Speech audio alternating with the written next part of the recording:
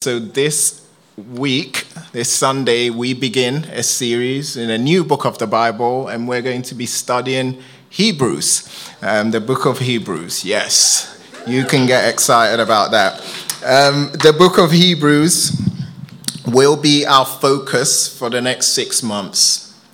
Hebrews is one of 27 books in the New Testament, and has been a source of encouragement for so many Christians over the centuries. And if you've ever read Hebrews before, you'll know that it's different. It's very unique in a lot of ways. But one of the things that distinguishes Hebrews from many other New Testament books is that the author is unknown. Okay, the author is unknown. No one knows for sure who wrote the book of Hebrews.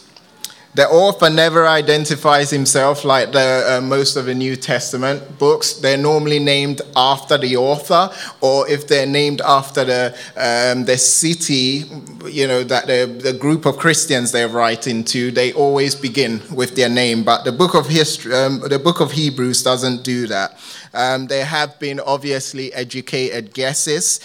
Some think it's the Apostle Paul. In fact, I read through the book of Hebrews with a group of guys during the week, and one of them said, I know we don't know who the author is, but it sounds like the Apostle Paul. And I was like, all right, that's your guess. Good for you. Let's move on. Others think it's Apollos. Some think it's Luke who wrote the Gospel of Luke, Clement of Rome, Peter, etc. Nobody knows for sure who wrote the book of Hebrews. And even though we don't know who wrote this letter, it has been over history within Christianity accepted as an inspired part of Scripture. The mystery of the author of Hebrews does not affect our confidence in the fact that it is God's word. And it is a book that we need to see as authoritative.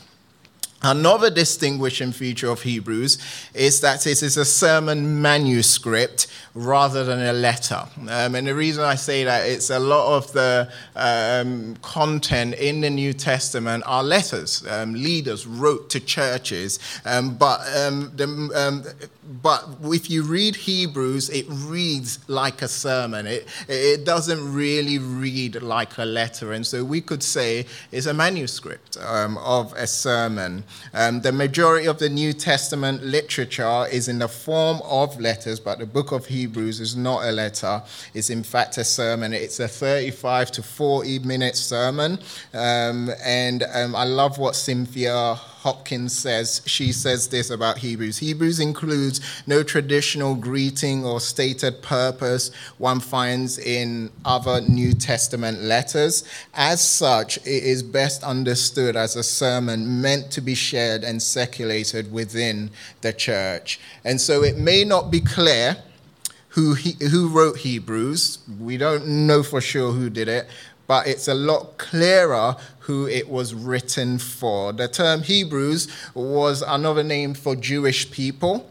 Therefore, the book of Hebrews was addressed to Jewish Christians. And this makes a lot of sense because if you're familiar with Hebrews, you'll know that it's densely packed with Old Testament references. There is an abundance of Old Testament allusions throughout Hebrews. The first chapter alone, most of the first chapter has quotations from the Old Testament. And because of this, it makes perfect sense that Hebrews was written to Jewish Christians who grew up in Judaism but have believed in Jesus and embraced him as the Messiah. The interesting thing is that these Jewish Christians lived in Rome, and in Rome they weren't living their best life. Right? In Rome, these Jewish Christians were experiencing severe persecution because of their commitment to Jesus Christ. Charles Swindoll, who's a Bible teacher and author, says this: they were already scorned by the unbelieving Jewish community for their conversion to what most Jews regarded as a heretical sect. Now their faith in the Messiah and the membership in the church were proven to be deadly. And because of the pressure of persecution, these Jewish believers were considering going back and going back to Judaism. They were considering leaving Christianity and referring back to animal sacrifices and worship at the temple. They were very tempted to go back to their old paths. Charles Swindoll again says this. There they would have found refuge from the...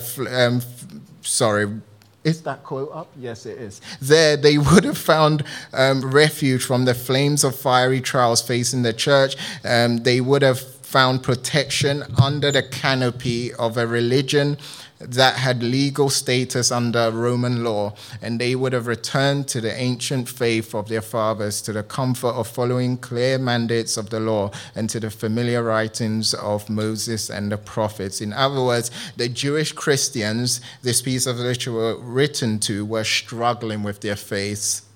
And so Hebrews was written to these disheartened Christians, and the goal of Hebrews was to encourage them to persevere, to keep going, and to keep committed to Jesus Christ. Hebrews, the author had two goals. The first was to show that Jesus is better than anything or anyone else in this world. And secondly, the book of Hebrews, the intent of the author is to encourage struggling Christians to persevere. And so the book of Hebrews wants to help you and everyone else to remain committed to Jesus. And it does this by reminding us over and over again that Jesus is better. Hebrews is not light reading. If you've ever read it before, it's meaty. Author Michael Kruger says the book of Hebrews is not a light appetizer. It's more like a porterhouse steak. And that's true.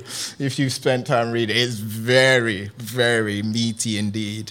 And so as we think about Hebrews, as we think about the unknown author, as we think about Hebrews being written to Jewish Christians who were facing persecution, and as we start to look at this book and wonder how it applies to us, it absolutely does. It's not just for first century Jewish Christians who are going through persecutions, but it's absolutely relevant for us as well, because as Christians, we all, no matter what generation, no matter what century we live in, we all will face trials or are facing trials and challenges as a result of our faith. And so throughout our study in Hebrews, I hope you'll be encouraged. I hope you'll be strengthened to keep persevering. As I talked about earlier, a lot of the Jewish Christians wanted to, who had become Christians, wanted to give up on Jesus,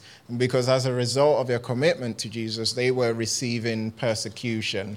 And this letter, this book, however, or this sermon was for the purpose of encouraging them to keep going. And so that's the plan. And that's a brief overview of Hebrews. And so you can sum up the entire book of Hebrews with this simple phrase, Jesus is better. You're going to see it over and over again. The author is going to help us understand and know why Jesus is better throughout the whole book. Jesus is better than the sacrifices. Jesus is better than the priests. Jesus is better than Moses. All of this, we'll see that over and over again. And so that is the plan for Hebrews. And so this morning, just gave you guys a brief overview. What we're going to do might be surprising to some of you. Okay? If you're new to our church. This morning, we're going to begin our journey through the book of Hebrews by reading the entire book together as a church. I said it. Some are excited, some are stunned.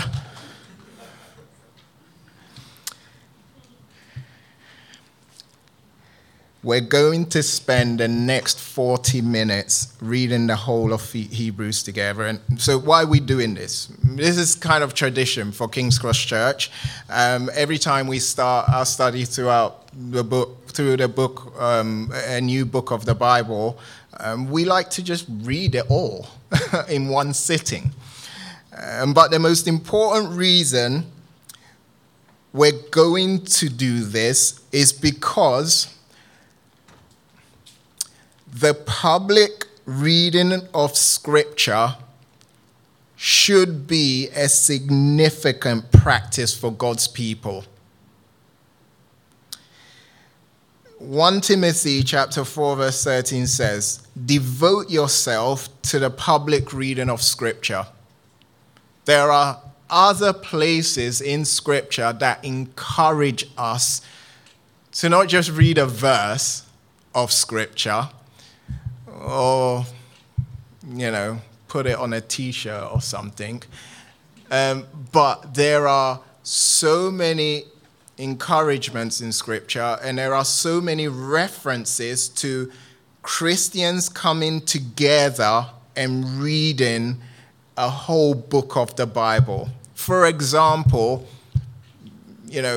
Galatians, Philippians, Ephesians, all of those letters were written to Jesus followers in several cities. And whenever a letter arrived, it didn't, the letter, they weren't able to get multiple copies of the letter, of that, Spirit-inspired Scripture that was sent to them by Paul or one of the leaders. They couldn't have multiple copies. And so what would happen is that someone who could read would read it to them. And they would all gather and they would hear the reading of that particular scripture, of that particular letter.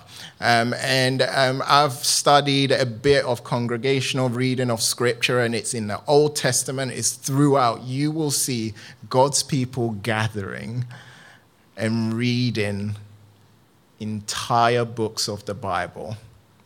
And that's what we have the privilege and the joy of practicing this morning. Tim McKee of the Bible Project says this: reading the Bible by yourself can be hard. It's easy to get distracted, but something happens when we hear God's word read aloud and when we're with other people. It's a truly powerful practice, and if you have ever experienced something like this before, you know of the many benefits to it. But if you haven't, I trust, all right, that after this experience, you will want to know God through the reading of his word more. And so this is what we're going to do. When you came in, you should have had your own copy of God's word, whether it's on your phone or your Bible, but also we distributed journals to everyone, ESV journals. And so the plan is we're going to have different people come up from our church family, and they are going to read a chapter each. There's going to be some points where we're going to take a break and sing a song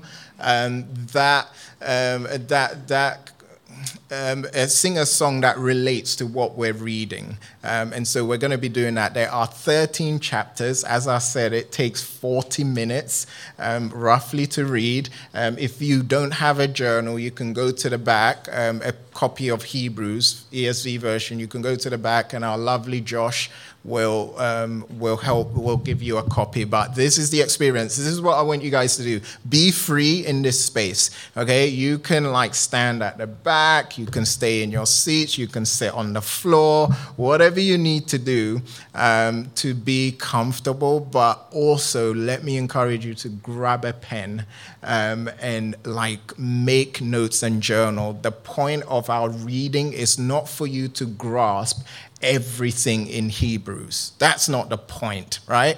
The point is for you to expose yourself to as much of God's word as you can, and for you to say, God, throughout this reading, what do you want to say to me? And as you read, you will see verses stick out that you've never read before, or if you've read it before, it will make more sense than it's ever been. We trust that this time will be rewarding in so many ways. I cannot wait.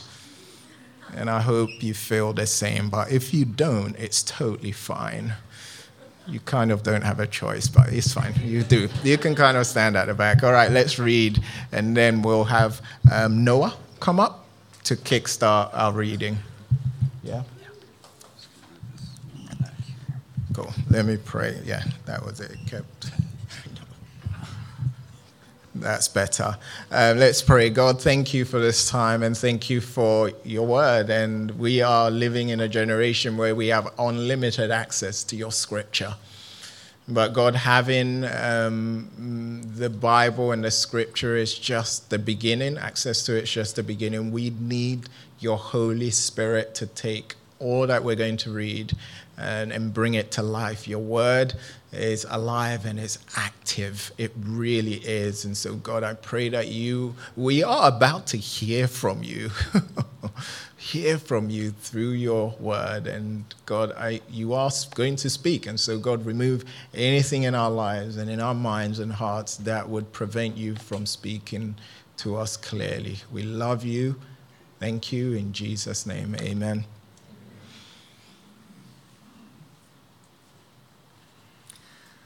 Chapter 1. Long ago, at many times and in many ways, God spoke to our fathers by the prophets. But in these last days he had spoken to us by his Son, whom he appointed the heir of all things, through whom also he created the world.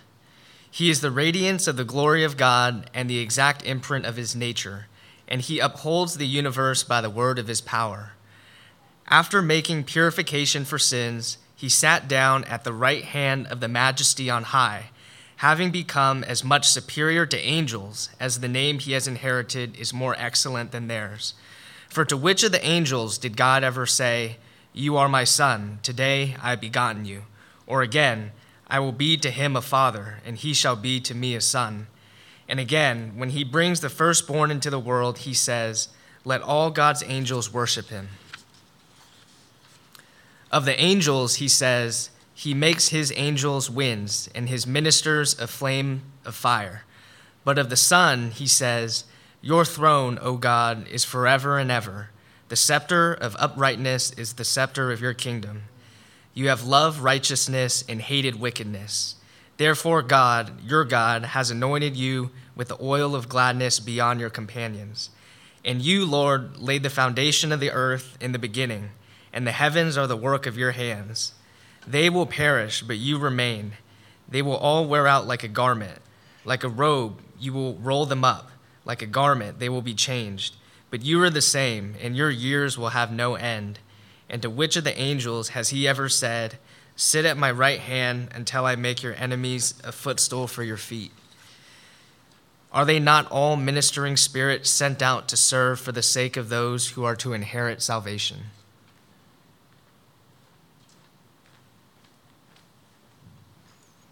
Chapter 2. Therefore, we must pay close attention to what we have heard, lest we drift away from it.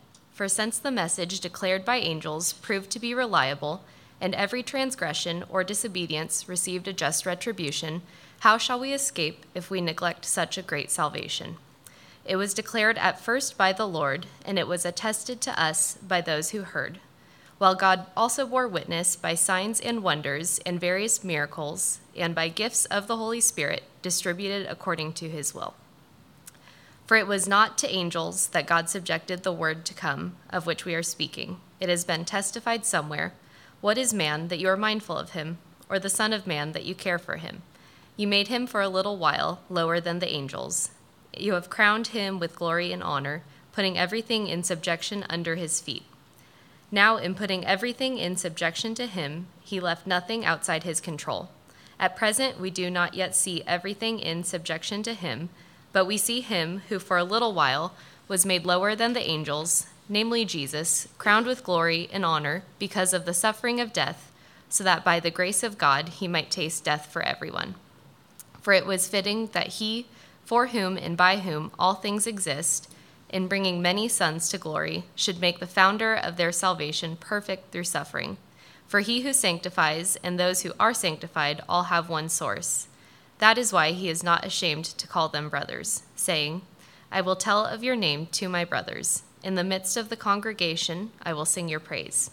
And again, I will put my trust in him. And again, behold, I and the children of God, and the children God has given me.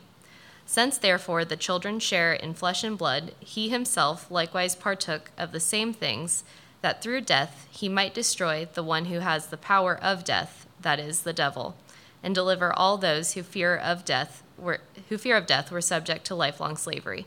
For surely it is not angels that he helps, but he helps the offspring of Abraham. Therefore he had to be made like his brothers in every respect, so that he might become a merciful and faithful high priest in the service of God, to make propitiation for the sins of the people. For because he himself has suffered when tempted, he is able to help those who are being tempted.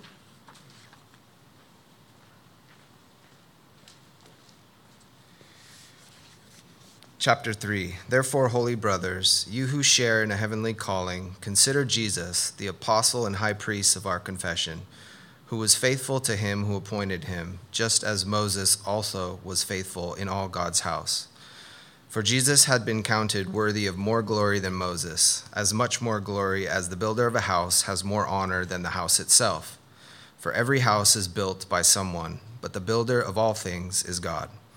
Now Moses was faithful in all God's house as a servant, to testify to the things that were to be spoken later. But Christ is faithful over God's house as a son, and we are his house, if indeed we hold fast our confidence and our boasting in our hope. Therefore, as the Holy Spirit says, today, if we hear his voice, do not harden your hearts as in the rebellion, on the day of testing in the wilderness, where your fathers put me to the test and saw my works for 40 years. Therefore, I was provoked with that generation and said, they always go astray in their heart. They have not known my ways. As I swore in my wrath, they shall not enter my rest. Take care, brothers, lest there be in any of you an evil, unbelieving heart, leading you to fall away from the living God. But exhort one another every day, as long as it is called today, that none of you may be hardened by the deceitfulness of sin. For we have come to share in Christ, if indeed we hold our original confidence firm to the end. As it is said, today, if you hear his voice, do not harden your hearts as in the rebellion. For who were those who heard and yet rebelled? Was it not all those who left Egypt led by Moses? And with whom was he provoked for 40 years? Was it not with those who sinned, whose bodies fell in the wilderness? And to whom did he swear that they would not enter his rest, but to those who were disobedient? So we see that they were unable to enter because of unbelief.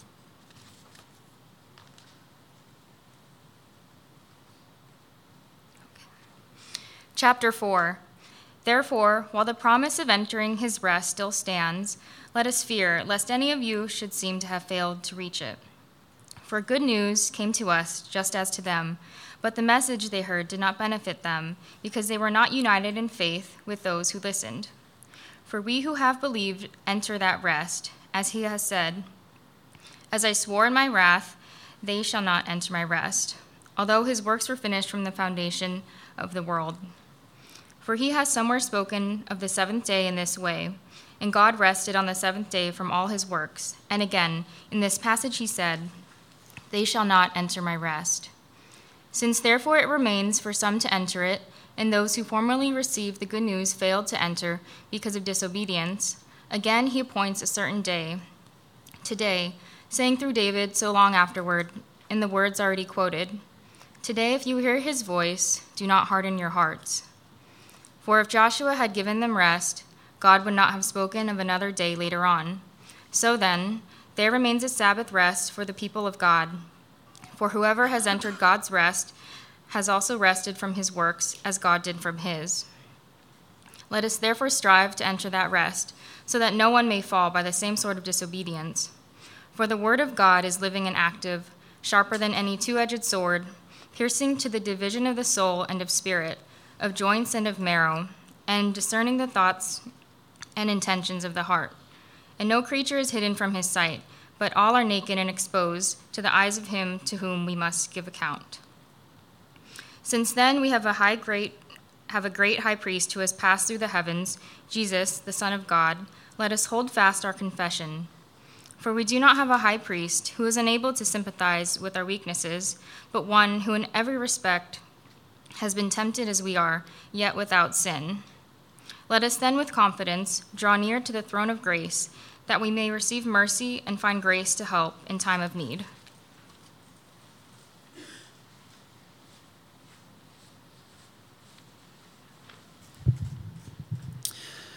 Chapter 5. For every high priest chosen from among men is appointed to act on behalf of men in relation to God, to offer gifts and sacrifices for sins. He can deal gently with the ignorant and the wayward, since he himself is beset with weakness. Because of this, he is obligated to offer sacrifice for his own sins, just as he does for those of the people. And no one takes this honor for himself, but only when called by God, just as Aaron was.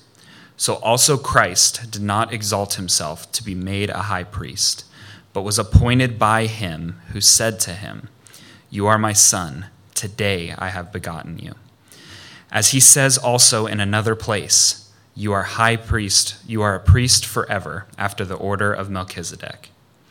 In the days of his flesh, Jesus offered up prayers and supplications with loud cries and tears to him who was able to save him from death, and he was heard because of his reverence. Although he was a son, he learned obedience through what he suffered. And being made perfect, he became the source of eternal salvation to all who obey him, being designated by God a high priest after the order of Melchizedek. About this we have much to say, and it is hard to explain since you have become dull of hearing. For though by this time you ought to be teachers, you need someone to teach you. Again, the basic principles of the oracles of God. You need milk, not solid food. For everyone who lives on milk is unskilled in the word of righteousness, since he is a child. But solid food is for the mature, for those who have their powers of discernment trained by constant practice to distinguish good from evil.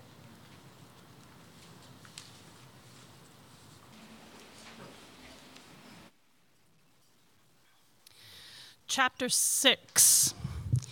Therefore, let us leave the elementary doctrine of Christ and go on to maturity, not laying again a foundation of repentance from dead works and of faith toward God, and of instruction about washings, the laying of hands, the resurrection of the dead, and eternal judgment.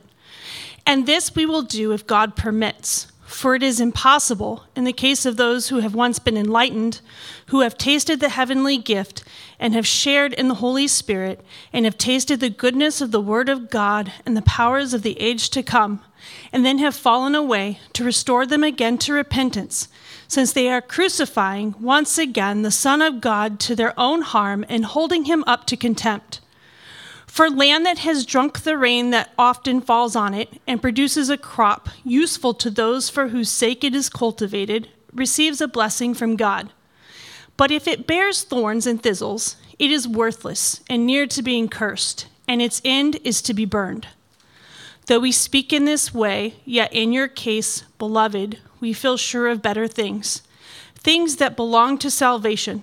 For God is not unjust so as to overlook your work and the love that you have shown for his name in serving the saints, as you still do. And we desire each one of you to show the same earnestness, to have the full assurance of hope until the end, so that you may not be sluggish, but imitators of those who through faith and patience inherit the promises. For when God made a promise to Abraham, since he had no one greater by whom to swear, he swore by himself, saying, "Surely I will bless you and multiply you." And thus Abraham, having patiently waited, obtained the promise. For people swear by something greater than themselves. In all their disputes, an oath is final for confirmation. So when God desired to show more convincingly to the heirs of the promise the unchangeable character of his purpose, he guaranteed it with an oath, so that by two unchangeable things, in which it is impossible for God to lie, we who have fled for refuge might have strong encouragement to hold fast to the hope set before us. We have this as sure and steadfast author of the anchor of the soul, a hope that enters into the inner place behind the curtain, where Jesus is gone as a forerunner on our behalf, having become a high priest forever after the order of Melchizedek.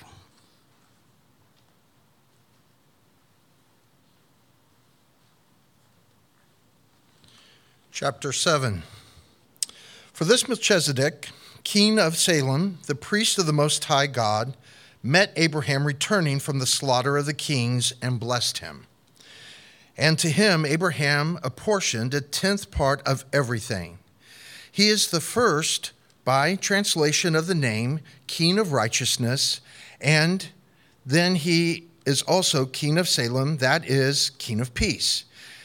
He is without father or mother or genealogy, having neither beginning of days nor end of life, but resembling the Son of God, he continues a priest forever. See how great this man was to whom Abraham, the patriarch, gave a 10th of the spoils. And those descendants of Levi who received the priestly office have a commandment in the law to take a tithe from the people, that is, from their brothers, though these also are descendants of Abraham. But this man who does not have his descendants from them received tithes from Abraham and blessed him who had the promise.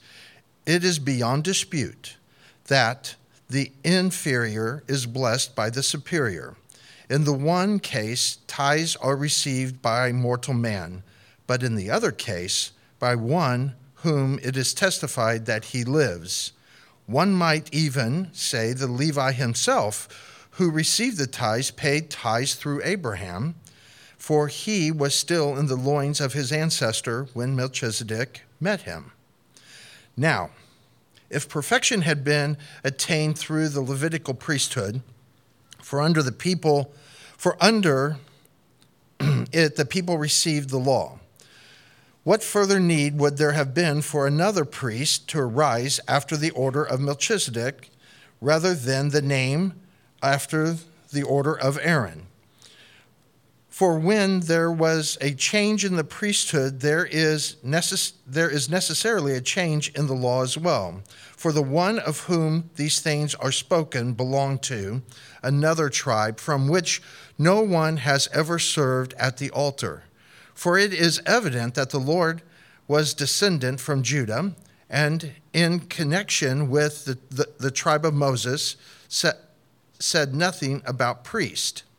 This becomes even more evident when another priest arises in the likeness of Melchizedek, who has become a priest not on the basis of legal requirement concerning bodily descent, but by the power of an indestructible life. For it is witnessed of him, you are a priest forever after the order of Melchizedek. For on one hand, a former commandment is set aside because of its weakness and uselessness, for the law made nothing perfect. But on the other hand, a better hope is introduced through which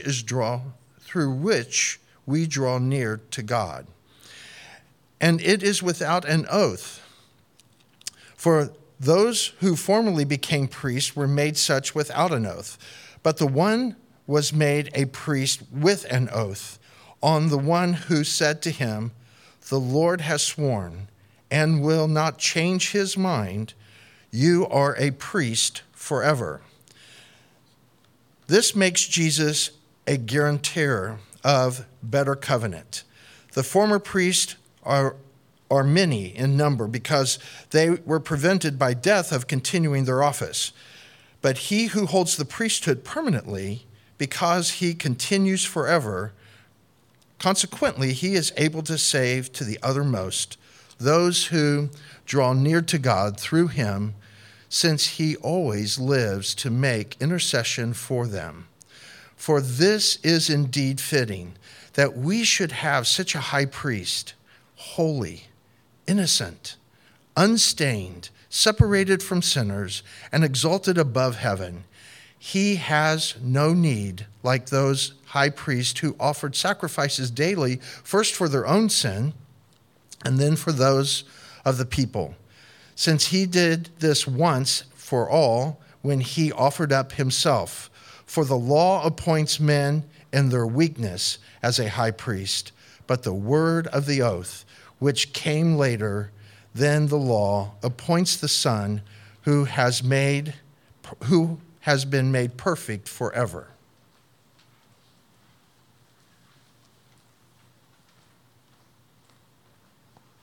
Chapter 8. Now the point in what we are saying is this: we have such a high priest, one who is seated at the right hand of the throne of the Majesty in heaven, a minister in the holy places, in the true tent that the Lord set up, not man. For every high priest is appointed to offer gifts and sacrifices. Thus it is necessary for this priest also to have something to offer. Now if he were on earth, he would not be a priest at all, since there are priests who offer gifts according to the law. They serve a copy and a shadow of the heavenly things. For when Moses was about to erect the tent, he was instructed by God, saying, "See that you make everything according to the pattern that was shown you on the mountain." But as it is, Christ has obtained a ministry that is as much more excellent than the old as the covenant he mediates is better, since it is enacted on better promises. For if that first covenant had been faultless, there would not have been any occasion to look for a second. For he finds fault with them when he says, "Behold, the days are coming, declares the Lord, when I will establish a new covenant with the house of Israel and with the house of Judah, not like the covenant that I made with their fathers on the day when I took them by the hand to bring them out of the land of Egypt. For they did not continue in my covenant, and so I showed no concern for them, declares the Lord. For this is the covenant that I will make with the house of Israel after those days, declares the Lord. I will put my laws into their minds and write them on their hearts, and I will be their God, and they shall be my people. And they shall not teach each one of his neighbor and each one of his brother, saying, Know the Lord, for they shall all know me, from the least of them to the greatest. For I will be merciful toward their iniquities, and I will remember their sins no more. In speaking of a new covenant, he makes the first one obsolete, and what is becoming obsolete and growing old is ready to vanish away.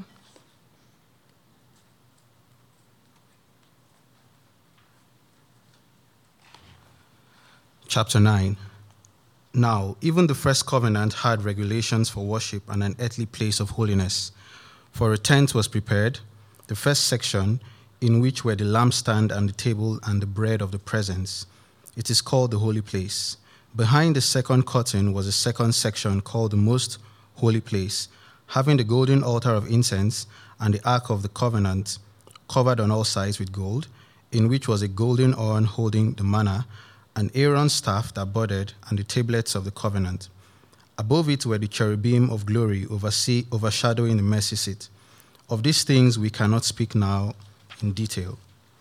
These preparations having thus been made, the priests go regularly into the first section, performing their ritual duties, but into the second section only the high priest goes, and he but once a year, and not without taking blood, which he offers for himself and for the unintentional sins of the people. By this, the Holy Spirit indicates that the way into the holy places is not yet opened as long as the first section is still standing, which is symbolic for the present age. According to this arrangement, gifts and sacrifices are offered that cannot perfect the conscience of the worshipper, but deal only with food and drink and various washings, regulations for the body imposed until the time of Reformation. But when Christ appeared as a high priest of the good things that have come, then through the greater and more perfect tent, not made with hands, that is, not of this creation, he entered once for all into the holy places, not by means of the blood of goats and calves, but by means of his own blood, thus ensuring an eternal redemption. For if the blood of goats and bulls and the sprinkling of defiled persons with the ashes of a heifer sanctify for the purification of the flesh, how much more with the blood of Christ, who through the eternal Spirit offered himself without blemish to God, purify our conscience from dead works to serve the living God. Therefore, he is the mediator of a better covenant, so that those who are called may receive the promised eternal inheritance, since a death has occurred that redeems them from the transgressions committed under the first covenant. For where a will is involved, the death of the one who made it must be established. For a will takes effect only at death, since it is not in force as long as the one who made it is alive. Therefore, not even the first covenant was inaugurated without blood. For when every commandment of the law had been declared by Moses to all the people, he took the blood of calves and goats with water and scarlet wool and hyssop, and sprinkled both the book itself and all the people, saying, "This is the blood of the covenant that God commanded for you." And in the same way he sprinkled with the blood both the tent and all the vessels used in worship. Indeed, under the law, almost everything is purified with blood, and without the shedding of blood, there is no forgiveness of sins. Thus it was necessary for the copies of the heavenly things to be purified with these rites, but the heavenly things themselves with better sacrifices than these. For Christ has entered, not into the holy places made with hands, which are copies of the true things, but into heaven itself, now to appear in the presence of God on our behalf. Nor was he to offer himself repeatedly, as the high priest enters the holy places every year with blood not his own. For then he would have had to suffer repeatedly since the foundation of the world. But as it is, he is appeared once for all at the end of the ages to put away sin by the sacrifice of himself. And just as it is appointed for man to die once, and after that comes judgment, so Christ, having been offered once to bear the sins of many, will appear a second time, not to deal with sin, but to save those who are eagerly waiting for him.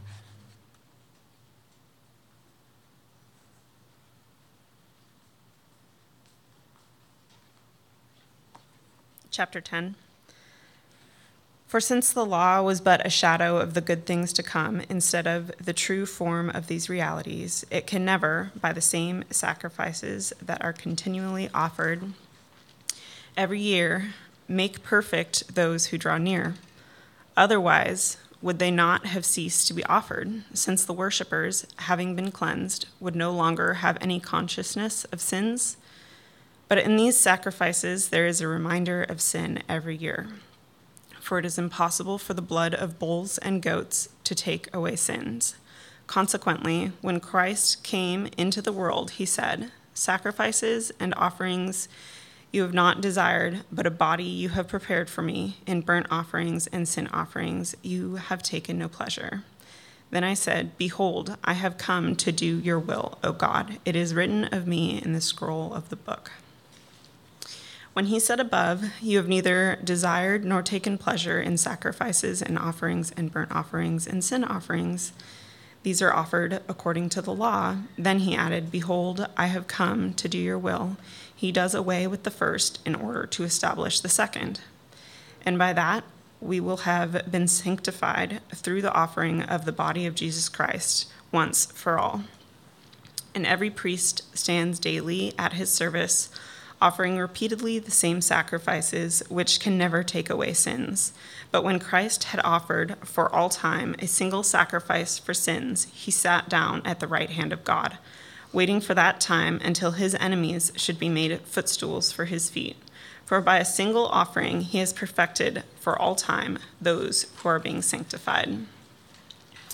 And the Holy Spirit also bears witness to us, for after saying, "This is the covenant that I will make with them after those days, declared the Lord. I will put my laws on their hearts and write them on their minds." Then he adds, "I will remember their sins and their lawless deeds no more. Where there is forgiveness of these, there is no longer any offering for sin."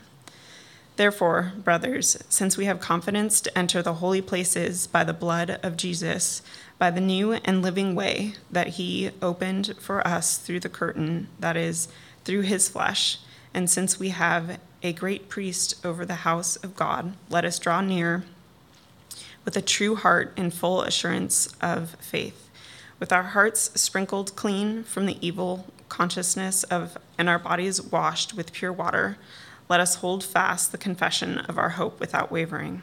For he who promised is faithful, and let us consider how to stir up one another to love and good works, not neglecting to meet together, as is the habit of some, but encouraging one another, and all the more as you see the day drawing near. For if we go on sinning deliberately after receiving the knowledge of truth, there no longer remains a sacrifice for our sins, but a fearful expectation of judgment and a fury of fire that will consume the adversaries. Anyone who has set aside the law of Moses dies without mercy on the evidence of 2 or 3 witnesses. How much worse punishment do you think will be deserved by one who has trampled underfoot the Son of God, who has profaned the blood of the covenant by which he was sanctified, and has outraged the Spirit of grace? For we know him who said, "Vengeance is mine, I will repay," and again, "The Lord will judge his people." It is a fearful thing to fall into the hands of the living God. But recall the former days when, after you were enlightened, you endured a hard struggle with suffering, sometimes being publicly exposed to reproach and affliction, and sometimes being partners with those so treated. For you had compassion on those in prison, and you joyfully accepted the plundering of your property, since you knew that you yourselves had a better possession and an abiding one. Therefore, do not throw away your confidence, which was a great reward, for you have need of endurance, so that when you have done the will of God, you may receive what is promised. For yet a little while, and the coming one will come and will not delay, but my righteous one shall live by faith, and if he shrinks back, my soul has no pleasure in him. But we are not of those who shrink back and are destroyed, but are of those who have faith and persevere their souls.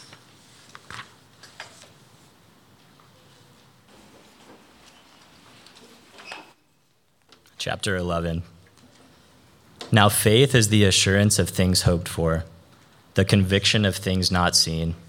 For by it the people of old received their commendation. By faith we understand that the universe was created by the word of God, so that what is seen was not made out of the things that are visible. By faith Abel offered to God a more acceptable sacrifice than Cain, through which he was commended as righteous, God commending him by accepting his gifts. And through his faith he died. Though he died, he still speaks. By faith Enoch was taken up so that he should not see death, and he was not found, because God had taken him. Now before he was taken, he was commended as having pleased God. And without faith it is impossible to please him, for whoever would draw near to God must believe that he exists and that he rewards those who seek him. By faith Noah, being warned by God concerning events as yet unseen, in reverent fear constructed an ark for the saving of his household. By this he condemned the world and became an heir of the righteousness that comes by faith. By faith Abraham obeyed when he was called to go out to a place that he was to receive an inheritance, and he went out, not knowing where he was going. By faith he went to live in the land of promise, as in a foreign land, living in tents with Isaac and Jacob, heirs with him of the same promise. For he was looking forward to the city that has foundations, whose designer and builder is God. By faith Sarah herself received power to conceive, even when she was past the age, since she considered him faithful who had promised. Therefore, from one man, and him as good as dead, were born descendants as many as the stars of heaven and as many as the innumerable grains of sand by the seashore. These all died in faith, not having received the things promised, but having seen them and greeted them from afar, and having acknowledged that they were strangers and exiles on the earth. For people who speak thus make it clear that they are seeking a homeland. If they had been thinking of that land from which they had gone out, they would have had opportunity to return. But as it is, they desire a better country, that is, a heavenly one. Therefore God is not ashamed to be called their God, for he has prepared for them a city. By faith Abraham, when he was tested, offered up Isaac, And he who had received the promises was in the act of offering up his only son, of whom it was said, "Through Isaac shall your offspring be named." He considered that God was able even to raise him from the dead, from which, figuratively speaking, he did receive him back. By faith, Isaac invoked future blessing on Jacob and Esau. By faith, Jacob, when dying, blessed each of the sons of Joseph, bowing in worship over the head of his staff. By faith, Joseph, at the end of his life, made mention of the exodus of the Israelites and gave directions concerning his bones. By faith, Moses, when he was born, was hidden for 3 months by his parents because they saw that the child was beautiful, and they were not afraid of the king's edict. By faith, Moses, when he was grown up, refused to be called son of Pharaoh's daughter, choosing rather to be mistreated with the people of God than to enjoy the fleeting pleasures of sin. He considered the reproach of Christ greater wealth than the treasures of Egypt, for he was looking to the reward. By faith, he left Egypt, not being afraid of the anger of the king, for he endured as seeing him who is invisible. By faith, he kept the Passover and sprinkled the blood so that the destroyer of the firstborn might not touch them. By faith, the people crossed the Red Sea as on dry land, but the Egyptians, when they attempted to do the same, were drowned. By faith, the walls of Jericho fell down after they had been encircled for 7 days. By faith, Rahab the prostitute did not perish with those who were disobedient because she had given a friendly welcome to the spies.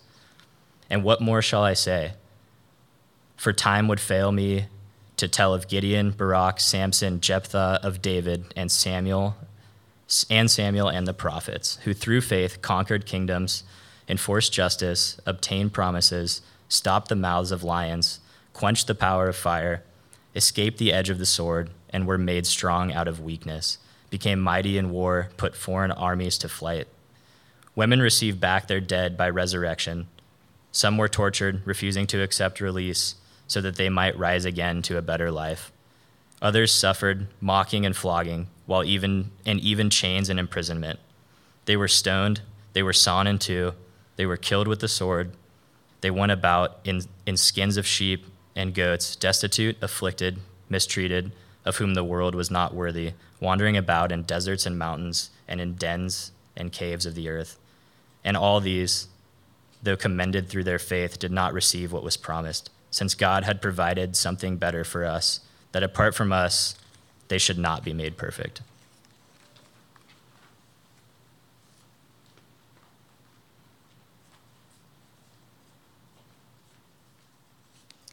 Chapter 12. Therefore, since we are surrounded by so great a cloud of witnesses, let us also lay aside every weight and sin which clings so closely, and let us run with endurance the race that is set before us, looking to Jesus, the founder and perfecter of our faith, who, for the joy that was set before him, endured the cross, despising the shame, and is seated at the right hand of the throne of God.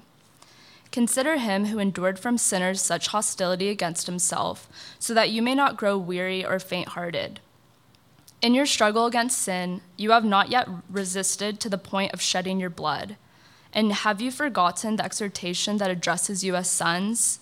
My son, do not regard lightly the discipline of the Lord, nor be weary when reproved by him.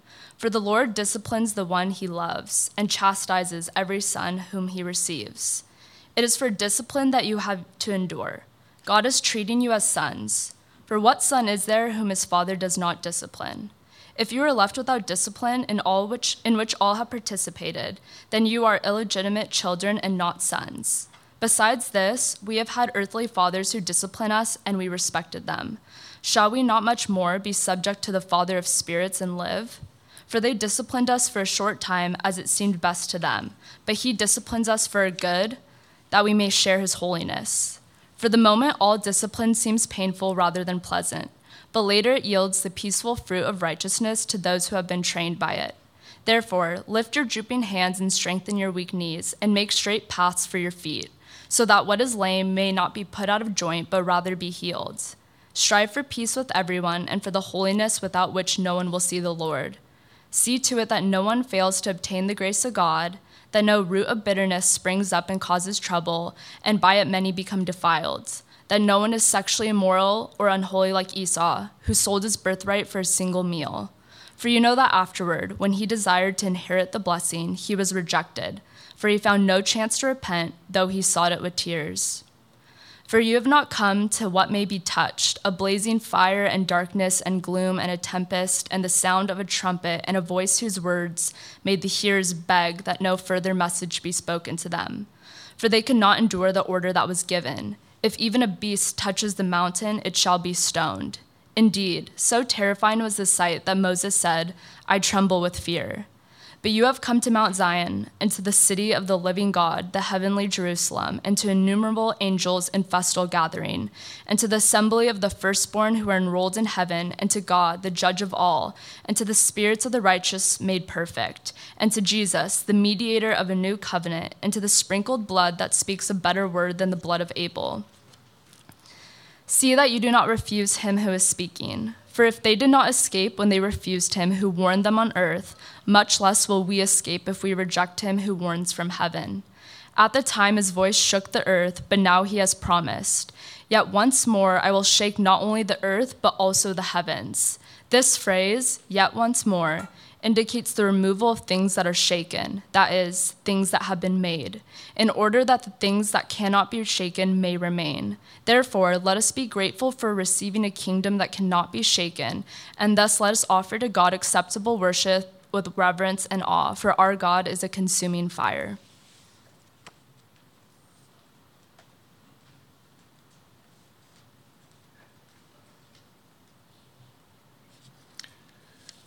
Chapter 13. Let brotherly love continue. Do not neglect to show hospitality to strangers, for thereby some have entertained angels unawares. Remember those who are in prison, as though in prison with them, and those who are mistreated, since you are also in the body.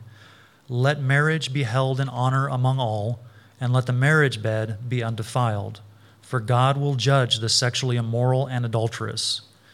Keep your life free from the love of money, and be content with what you have, for he has said, I will never leave you nor forsake you. So we can confidently say, the Lord is my helper, I will not fear. What can man do to me? Remember your leaders, those who spoke to you the word of God. Consider the outcome of their way of life and imitate their faith. Jesus Christ is the same yesterday and today and forever. Do not be led away by diverse and strange teachings, for it is good for the heart to be strengthened by grace, not by foods, which have not benefited those devoted to them. We have an altar from which those who serve the tent have no right to eat. For the bodies of those animals whose blood is brought into the holy places by the high priest as a sacrifice for sin are burned outside the camp.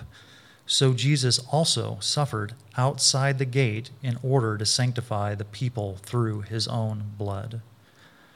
Therefore, let us go to him outside the camp and bear the reproach he endured. For here we have no lasting city, but we seek the city that is to come. Through him, then, let us continually offer up a sacrifice of praise to God, that is, the fruit of lips that acknowledge his name. Do not neglect to do good and to share what you have, for such sacrifices are pleasing to God. Obey your leaders and submit to them, for they are keeping watch over your souls, as those who will have to give an account. Let them do this with joy and not with groaning, for that would be of no advantage to you. Pray for us, for we are sure that we have a clear conscience, desiring to act honorably in all things. I urge you the more earnestly to do this, in order that I may be restored to you the sooner. Now may the God of peace, who brought again from the dead our Lord Jesus, the great shepherd of the sheep, by the blood of the eternal covenant, equip you with everything good, that you may do his will, working in us that which is pleasing in his sight, through Jesus Christ, to whom be glory forever and ever. Amen. I appeal to you, brothers, bear with my word of exhortation, for I have written to you briefly. You should know that our brother Timothy has been released, with whom I shall see you if he comes soon. Greet all the leaders and all the saints. Those who come from Italy send you greetings. Grace be with all of you.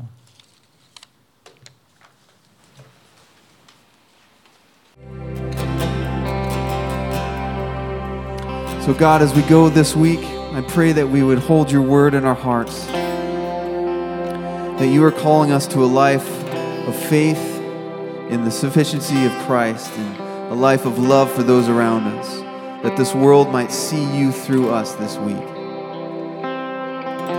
I pray that we would live this week faithful to the call that you've given us. I pray this all in your name, Jesus. Amen.